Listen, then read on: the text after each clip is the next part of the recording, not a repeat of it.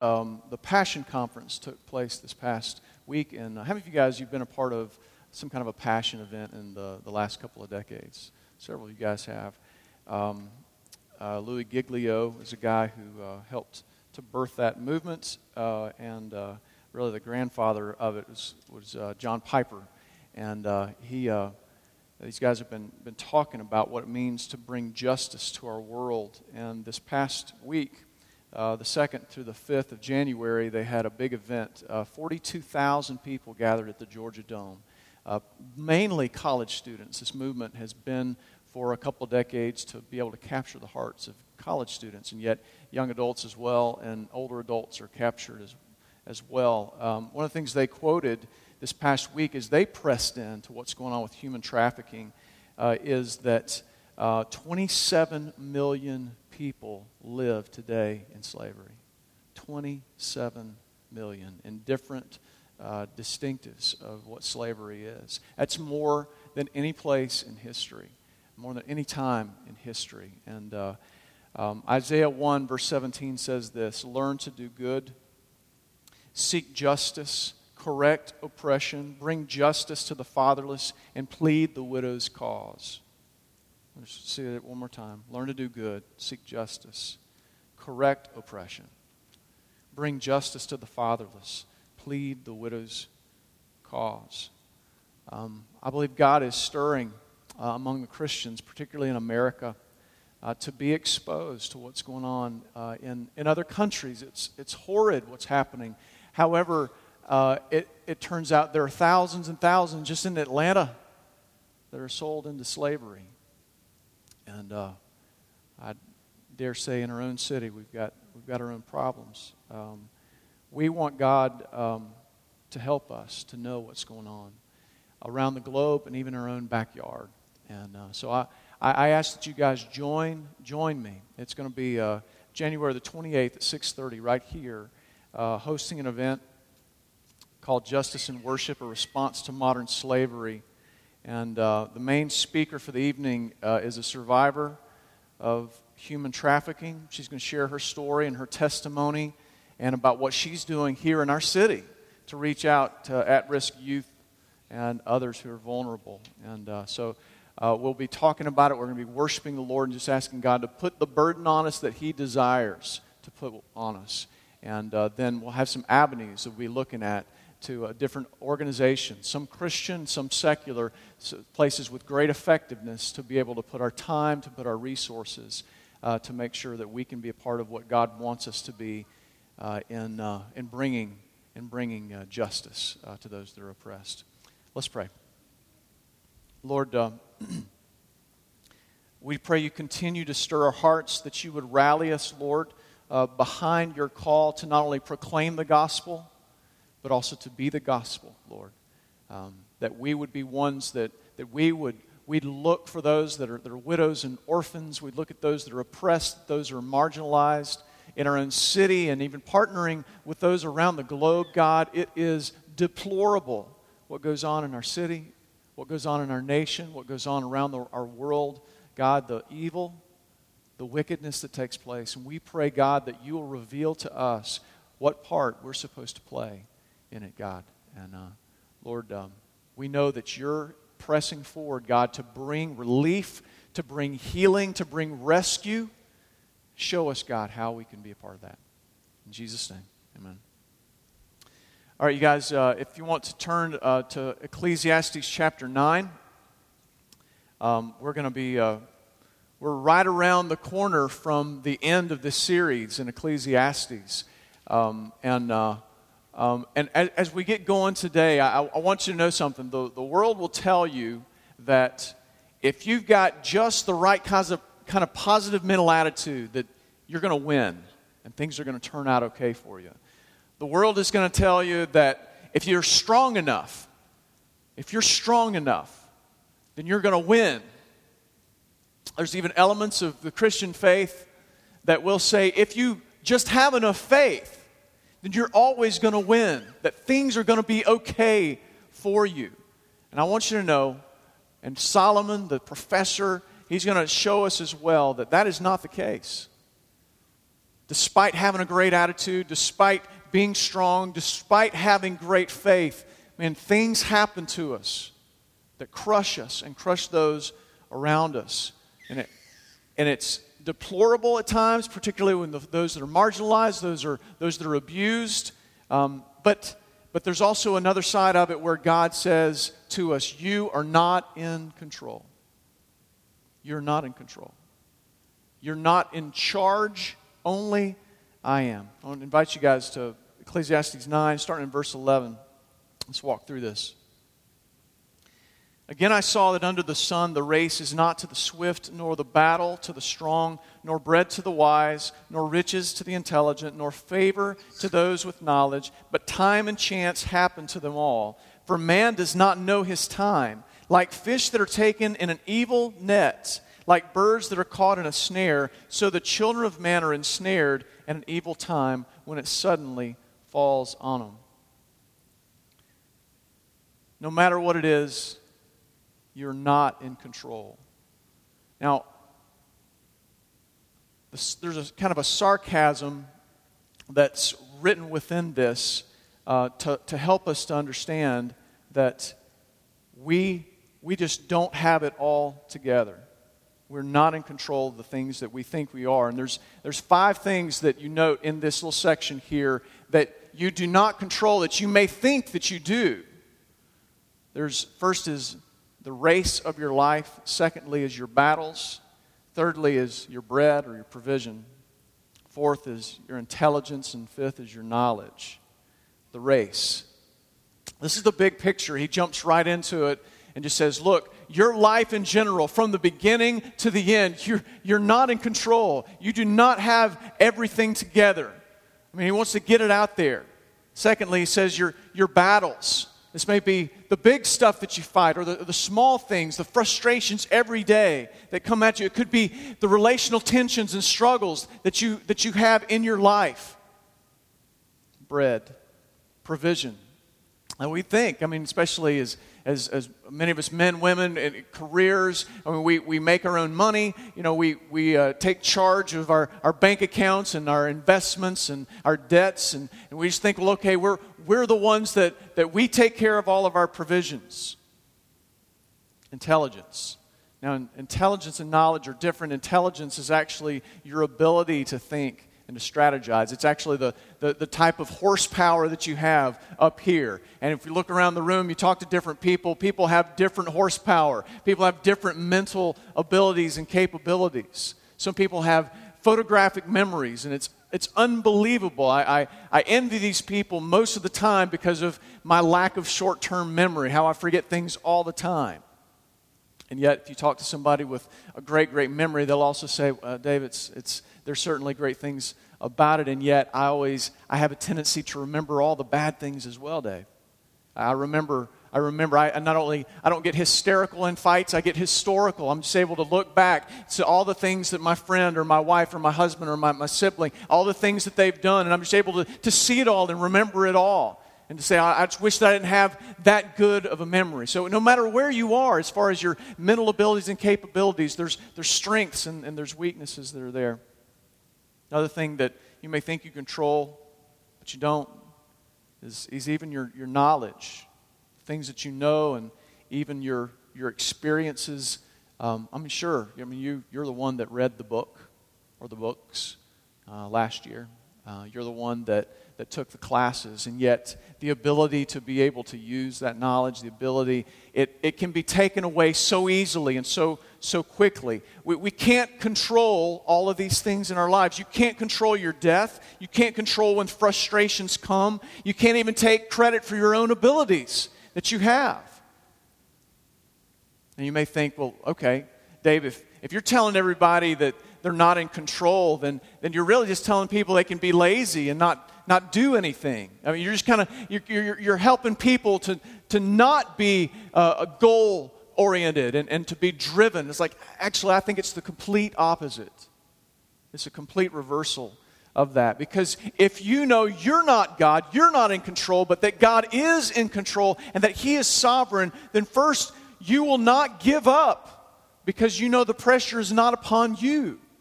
Whatever it is that's in front of you. You won't throw in the towel because the pressure of it being upon you, if you know you're the one that's not ultimately in control.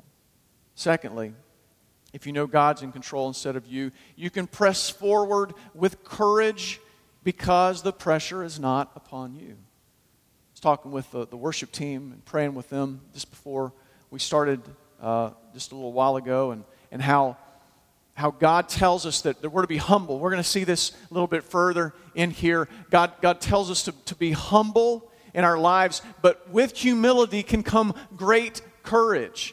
Because humility means that you're ducking, you're coming under something, you're submitting yourself. And ultimately, we're submitting ourselves under the shield of God Himself. And under that shield comes great strength and comes great courage, because we say, all right, it's not upon me. I'm not the shield. God is the shield over my life. And as I humbly submit myself under Him, I just say, all right, God, the only thing that's going to hit me is what you allow to hit me. The only things that affect me and hurt me are the things that you allow to come into my life, even though I may not like it. It's things that you have a purpose for them coming even into and through my life. I don't have to be the shield, and so therefore we can be incredibly courageous in our lives.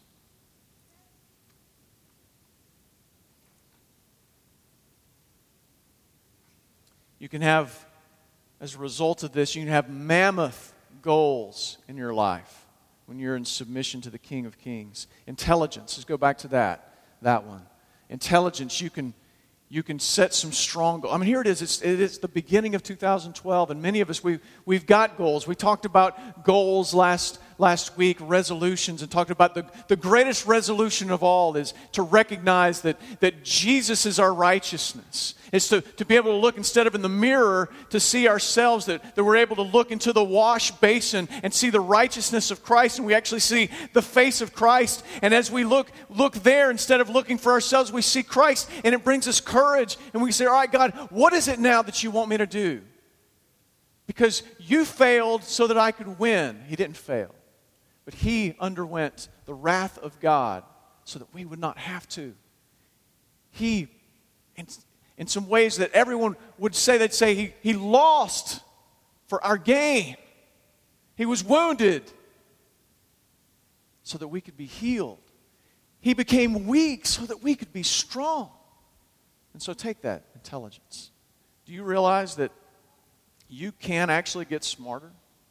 That you can become wiser? You got to pray it and you got to seek it. Just check out the first 5 chapters of Proverbs. It's all about seeking wisdom. And that wisdom would be like gold, like silver, like precious adornments for you, that you seek it with all of your might. You can be very lazy with knowledge and with your intelligence. And I am sometimes. I know you guys are too. But through Christ, we can press in. We can be courageous, and we can say, yes, all right, I know where it is that God is leading me, or at least I know I'm on this path and I'm going forward, and so therefore I need to invest in knowledge and understanding, in data and in people to be able to help me to get to where God is taking me. We learn that knowledge, we learn, we grow. I mean, y'all have heard this. Readers are leaders. Leaders are readers. And I'd say the most important thing for you to read, to be a leader, is the Word of God, as it's the voice of Jesus Christ in your own life, that you get into the Word, that you don't let anything get away from you listening to the voice of Jesus. You can have goals in your bread or your provision. And listen, when we start thinking about our provision, we have this tendency to think of, okay, what does that mean for me? What are the things that I'm going to get, accumulate, or consume? Or even for my family. My family. What are the things I need to go through my family? And there are things that God is going to reveal to you that He wants to do to bless you and to bless your family. But I challenge you that you think through what is it that God wants to do for bread, not only for you, but for others. We're going to see in just a couple of chapters about casting our bread upon the waters, that it would come back to you. But what do you think God might dream for you in being a provider, not only for you, not only for your family structure, but what about providing for those that are around you? What about within our city? As we start to dive in and say, all right, God, we don't have the answers. We're not meeting together for this justice and worship because we figured it out. We're actually coming together to say, God, please teach us. Please help us to be courageous in exploring what is wicked and where there's injustice around us in the globe, but even in our own city. And then for us to be courageous to step up to the plate. What is it that God, He may dream for you in creating finances to be able to counteract injustice in our city, or maybe Cambodia or Thailand? You may say, all right, Dave, I don't make a lot of money. But you have something more precious than money anyway. You've got your time. You've got yourself, your energies. You say, all right, God, how is it that I'm supposed to invest me in these areas? How am I supposed to bring provision and bread as a result of my hours and my time that I fit? We can have great goals, and even in our battles that we fight. The way to do this is to rest on the grace of Jesus Christ, to know that you're fully forgiven. Before you get to your next battle, that you look in that wash basin we talked about, that you see the reflection of Christ and His righteousness, know that you're fully forgiven. And when the battles come, then you know that, number one, you do not have to attack the other person. If you know you're completely forgiven, if you know you're cleansed from unrighteousness as a Christian, that when somebody attacks you, you don't have to attack them back.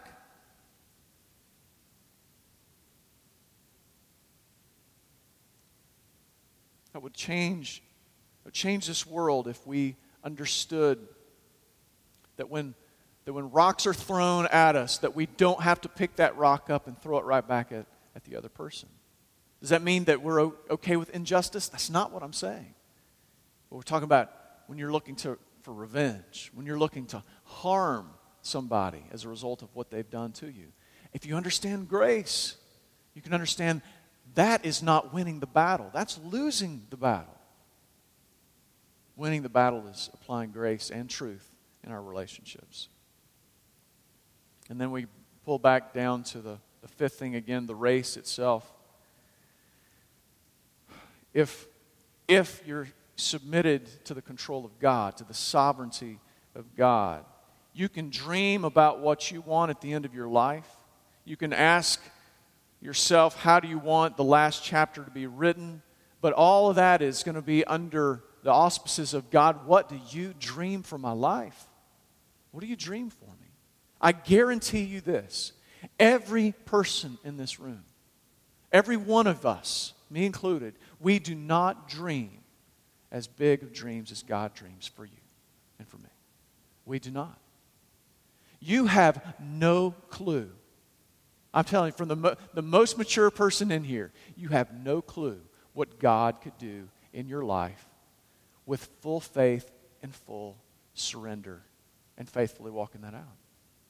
Our problem is sometimes we think way too highly of ourselves, and that's what gets us off course from those kind of dreams. But for most of us, it's that we see that reflection of ourselves in the mirror, and we look and we see how imperfect we are, and we see all of our mistakes, and we just say, God, you can't use me. That's what stops us, most of all. And that's why we've got to look into that wash basin. We see the righteousness of Christ. We look and instead of seeing our own reflection, we see Jesus, and we say, wow, God, you see me. When you see me, you see Jesus. And through that, we're able to say, all right, God, you can use me. You can use those around me. And you, not only, talk about true belief in yourself. That is what true belief in yourself is. It's not, I can do it. It's that, Christ, you've already done it, and therefore you can do it in me. That's what real self-esteem is. To believe in the person that God has won in you. The professor moves on in his writing to give an example of someone who did great things and they were forgotten. Verse 13. I've also seen this example of wisdom under the sun. and it seemed great to me. There was a little city with few men in it, and a great king came against it and besieged it, building great siege works against it. But there was found in it a poor wise man, and he, by his wisdom, delivered the city. Yet no one remembered that poor man. But I say that wisdom is better than might, though the poor man's wisdom is despised and his words are not heard. The words of the wise heard in quiet are better than the shouting of a ruler among fools. Wisdom is better than weapons of war, but one sinner destroys much good. First in the section, we see a story of marginalization, taking advantage of those who are smaller or weaker. Got a big king with big power that's going against a little city with little power.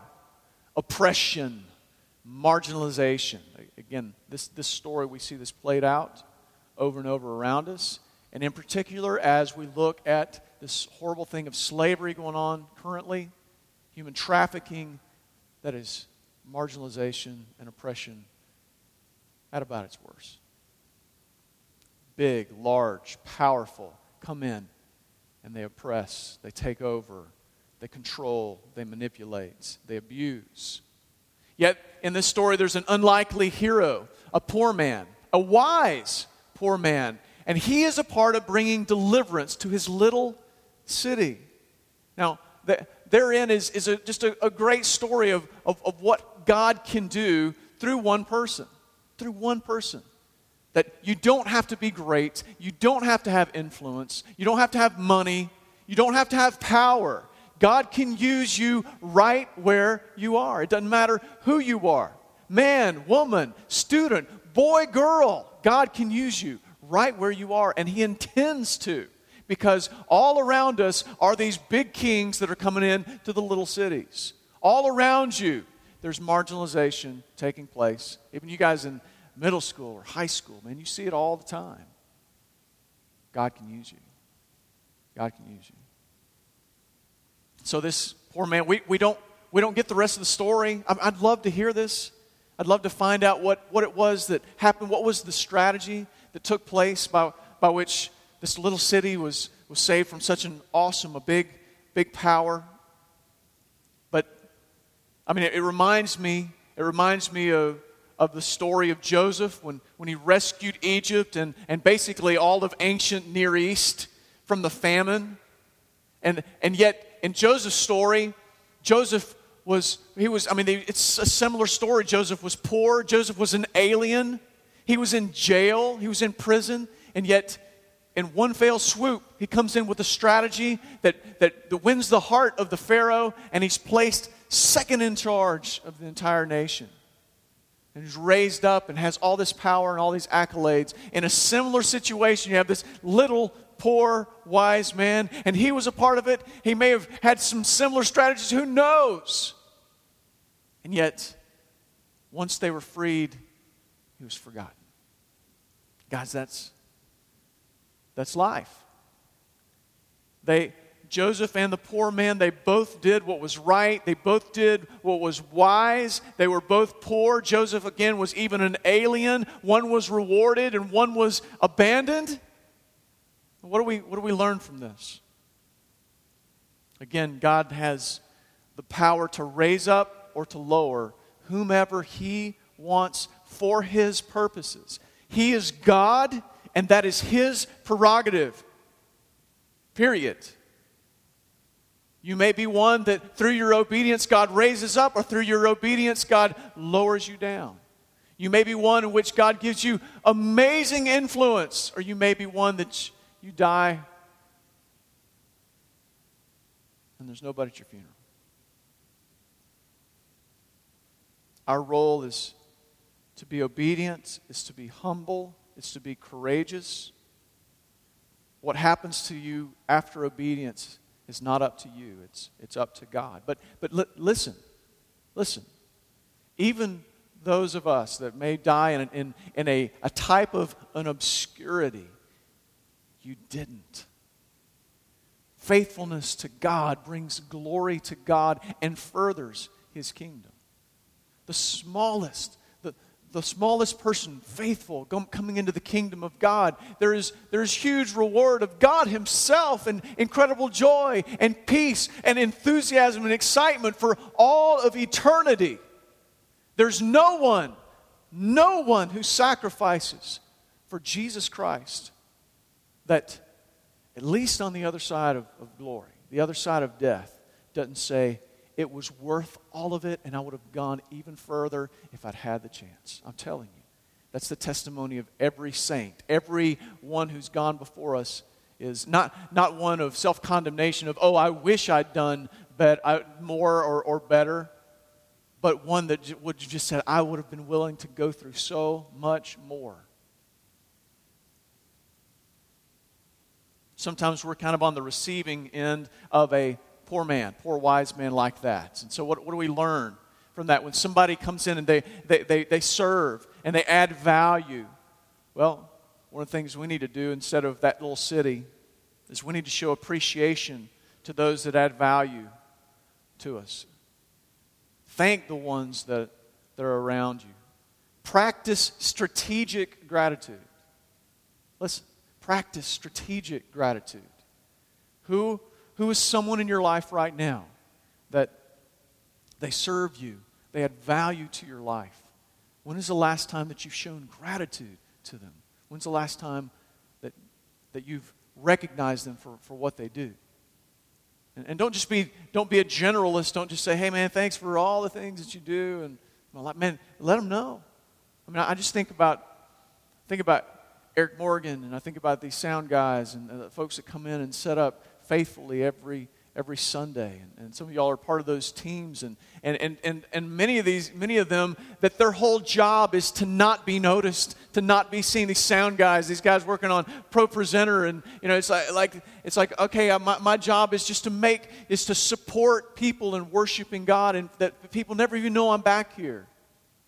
I'm so grateful for these men and these women that do things, like setting up the chairs, counting money, setting up communion, just the things, just talking about to help us to worship, to gather on a Sunday morning. There's no small people. There's no small tasks in the kingdom of God. Be strategically grateful.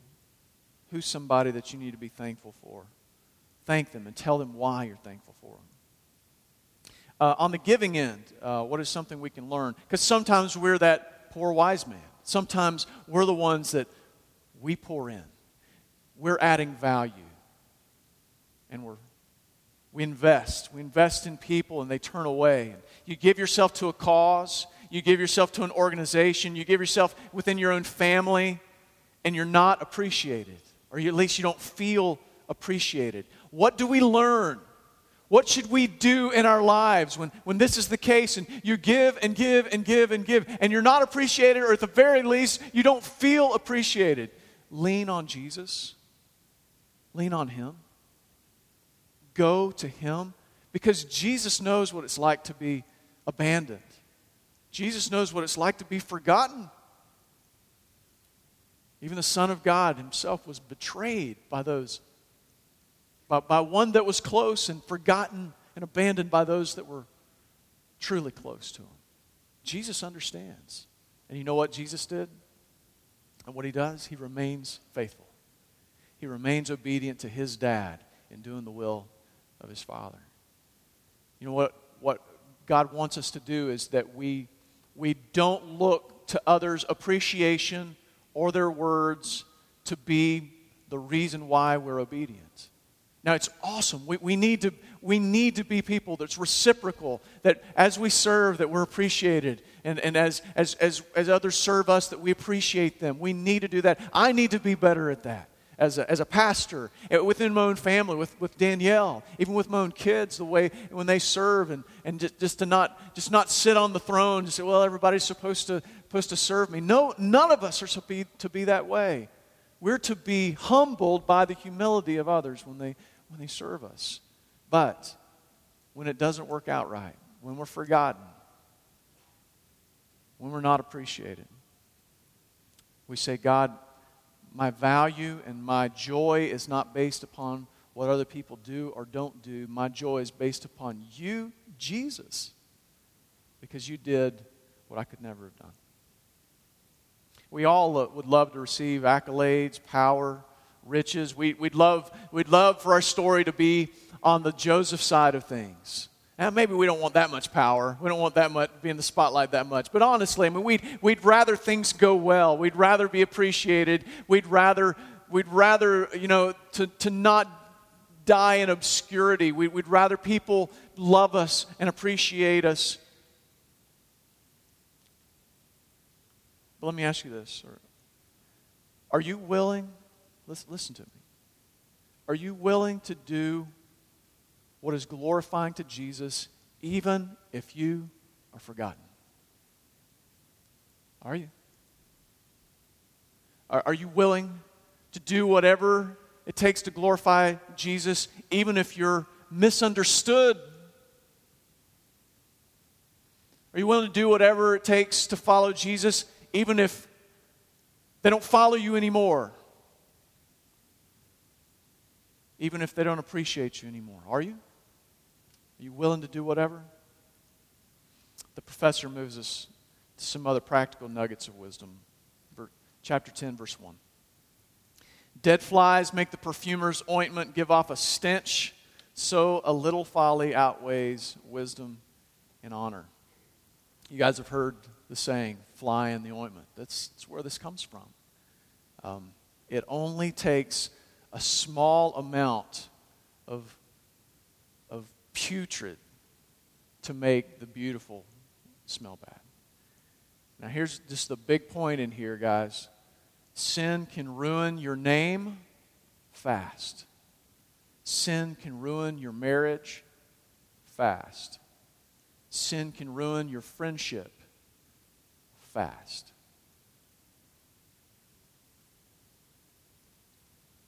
I've known men that have had huge influence, national, even international influence. Pastors of large churches, CEOs of multi-million-dollar companies, people where the thousands, tens of thousands of people looked to them, followed them, who fell. One decision, one indiscretion, and they lose their family over it. Sometimes it's not right. Grace is not being shown. Mercy, forgiveness is not being shown as a result of that. That in of itself is not right. The reality is, though, destruction comes. One sin can shatter things. One sin. And so I bring that as a warning to you and a warning to me, because sometimes we flirt. Sometimes real. Sometimes we're those that we dance on the cliff because of the adrenaline that it brings to us, flirting right on the edge. And I'm telling you, I know this just because I'm an idiot adrenaline junkie that gets close to the edge and sometimes falls off, literally, in my life. That is something that happens within our lives, within our morality, within our relationships. Is when you flirt with the edge, just assume that you're going to fall. And it will break. Your relationship will break. Your marriage will break. It may not be irreparable, but it will break. You lose your name so quickly. You can lose your credibility so quickly. Temptations, man, they're all around us.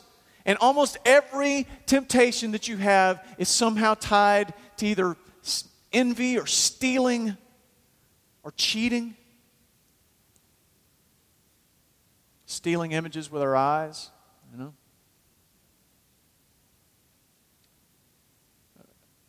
I want all of y'all to know that if you're married in here, the only naked body that God intends for you to look at outside of your own is your spouse. It doesn't matter if somebody got paid for it. Doesn't matter if it was totally their choice and they're not in some kind of a slavery, which they are. You can't justify it. The only body that you're supposed to look at and be able to see is the one God made for you that comes in a covenant relationship called marriage. And y'all who are single, I just want you to know. And God does not want, He knows it's destructive for you to be viewing, whether it's virtually, digitally, or in a magazine, or it's actually with another person, that you're seeing their body. It's not for you to do that. You're actually stealing from somebody when you do that.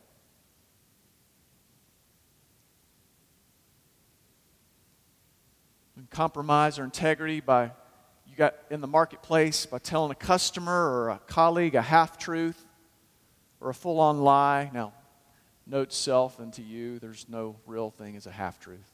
It's all deception.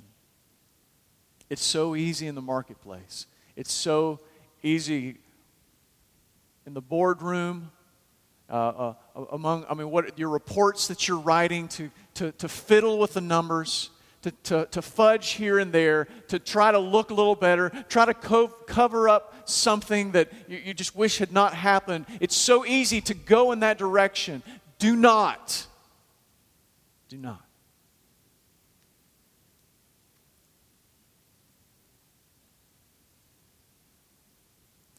You may not lose everything. It may not shatter your marriage or your job or your relationship with your neighbor or your friend completely, but I'm telling you, indiscretion, immorality, cheating, lying, it takes years and years to rebuild with those who are willing to rebuild. For those who, if you cheat on a spouse or cheat on a fiance or a girlfriend, if they stick with you, it takes years to rebuild that. Now, it's not in the same category, but even within relationships, when there's pornography that's involved there is a cheating that's going on. It's not adultery with another person, but it's an adultery of the mind that takes place, that even that takes a long time to recover from. Now, here's the thing. We've reached a difficult point for some of us, because it's like, okay, I've got something in my life that I've done, and if the knowledge of that is really going to harm things, that I better just cover over it. I'm telling you, that is not the answer, because that's not freedom.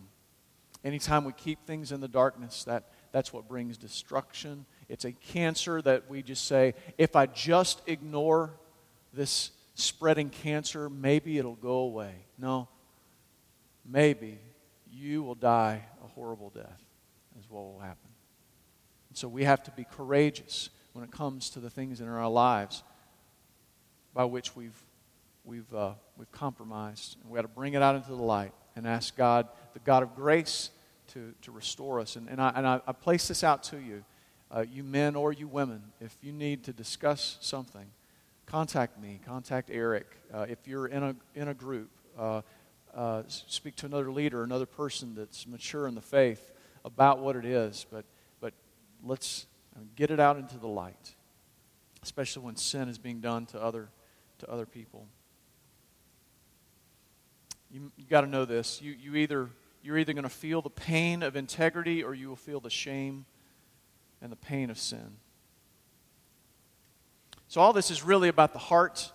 Verse 2 in here says, a wise man's heart inclines him to the right, but a fool's heart to the left. Even when the fool walks on the road, he lacks sense, and he says to everyone that he is a fool.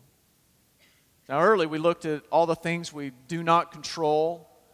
Here it is. We see that it doesn't matter what a person says or what a person does. What matters is the heart. Where is it that your affections really lie? Because we can act right and our heart be completely wicked. Our heart be totally off. Where are your affections? If my affections are only on me, if your affections are only on you, we're going to be inclined to the path of the left, is what this is telling us. A path of foolishness, a path of destruction of ourselves, path of destruction for our others. If our affections are in Christ, you will walk the path of wisdom. One of the prayers I pray for my kids very often, a lot of times when we're driving to school, and I just pray, I say, God, give them clarity to know the wisest decision to make, and give them courage to make the wisest decision. And it's got to be both of those. First of all, we need to know what is wisest, to where every day we say, all right, God, I don't want to view things according to my wisdom. I want to view things according to yours. I want to have clarity to be able to see things from your perspective, God. That's what I need. But then it doesn't stop there, because many times we know the right thing to do, don't we? We know what it is that we're supposed to do next. But we don't do it. So it takes the courage. And we say, God, place the courage within me. Place the courage in one another, to where we step out and we press forward in making the wisest decision that's there. Because what I pray over my kids, what I pray over you is that no matter what others think, that you do what God says, and you do it when God says it. No matter who likes it or no matter who doesn't like it. You may want to memorize Joshua 1:9, which says, have I not commanded you, be strong and courageous. Do not be frightened, do not be dismayed, for the Lord your God will be with you wherever you will go. No matter where you find yourself tomorrow or this week. No matter what it is that comes and the arrows that are thrown at you. No matter what even bad decision that you've made in your past.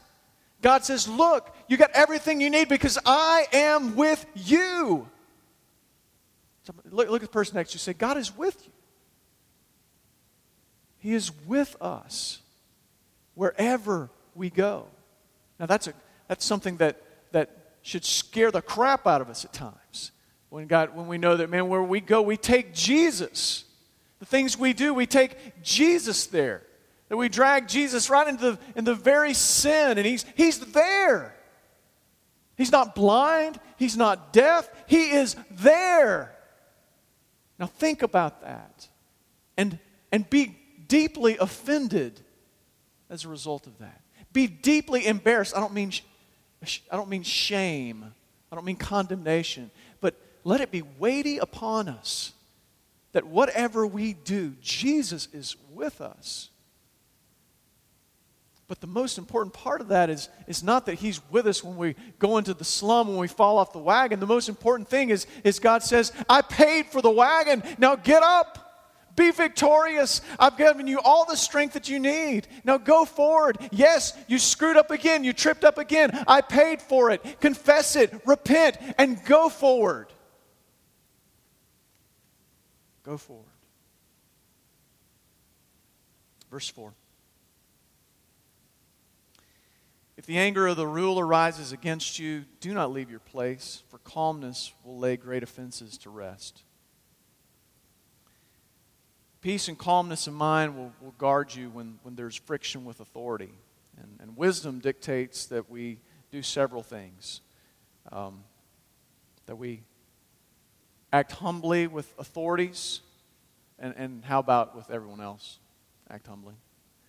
That we admit when we're wrong and be quick to admit it. I've had friends over the years that are policemen.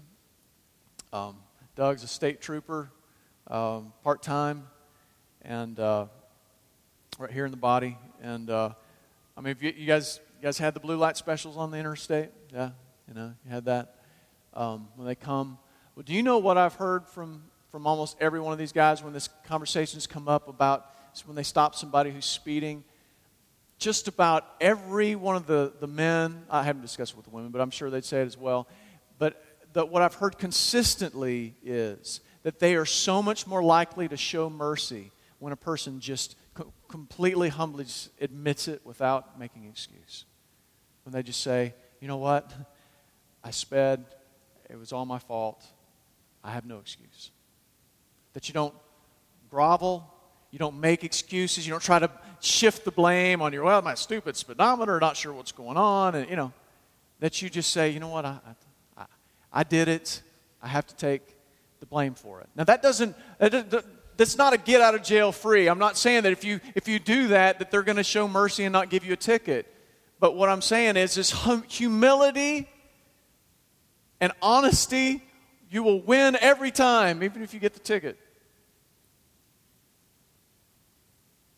Wisdom dictates also, if in authority with others, that we calmly make our case without making personal attacks. That when you need to deal with somebody, that we just say, all right, look, this is the facts. Here's what's going on, and we don't get personal about it. This last little part here, 5 to 7. There's an evil that I've seen under the sun, as it were an error proceeding from the ruler. Folly is set in many high places, and the rich sit in a low place. I've seen slaves on horses and princes walking on ground like slaves. You know, honestly, this is just one more example of a broken world with broken people in it, where just things just don't add up.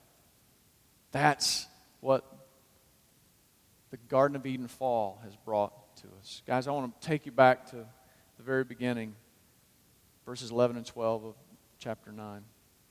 Again I saw that under the sun the race is not to the swift, nor the battle to the strong, nor bread to the wise, nor riches to the intelligent, nor favor to those with knowledge, but time and chance happen to them all. For man does not know his time. Like fish that are taken in an evil net, like birds that are caught in a snare, so the children of men are snared at an evil time when it suddenly falls upon them. Guys, you cannot control your death.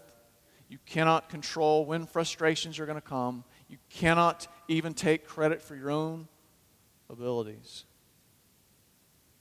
If you're in here and you're not a believer, you need to fear God and you need to surrender to Him. He is large in His justice. He is large in His wrath for those who are rebels.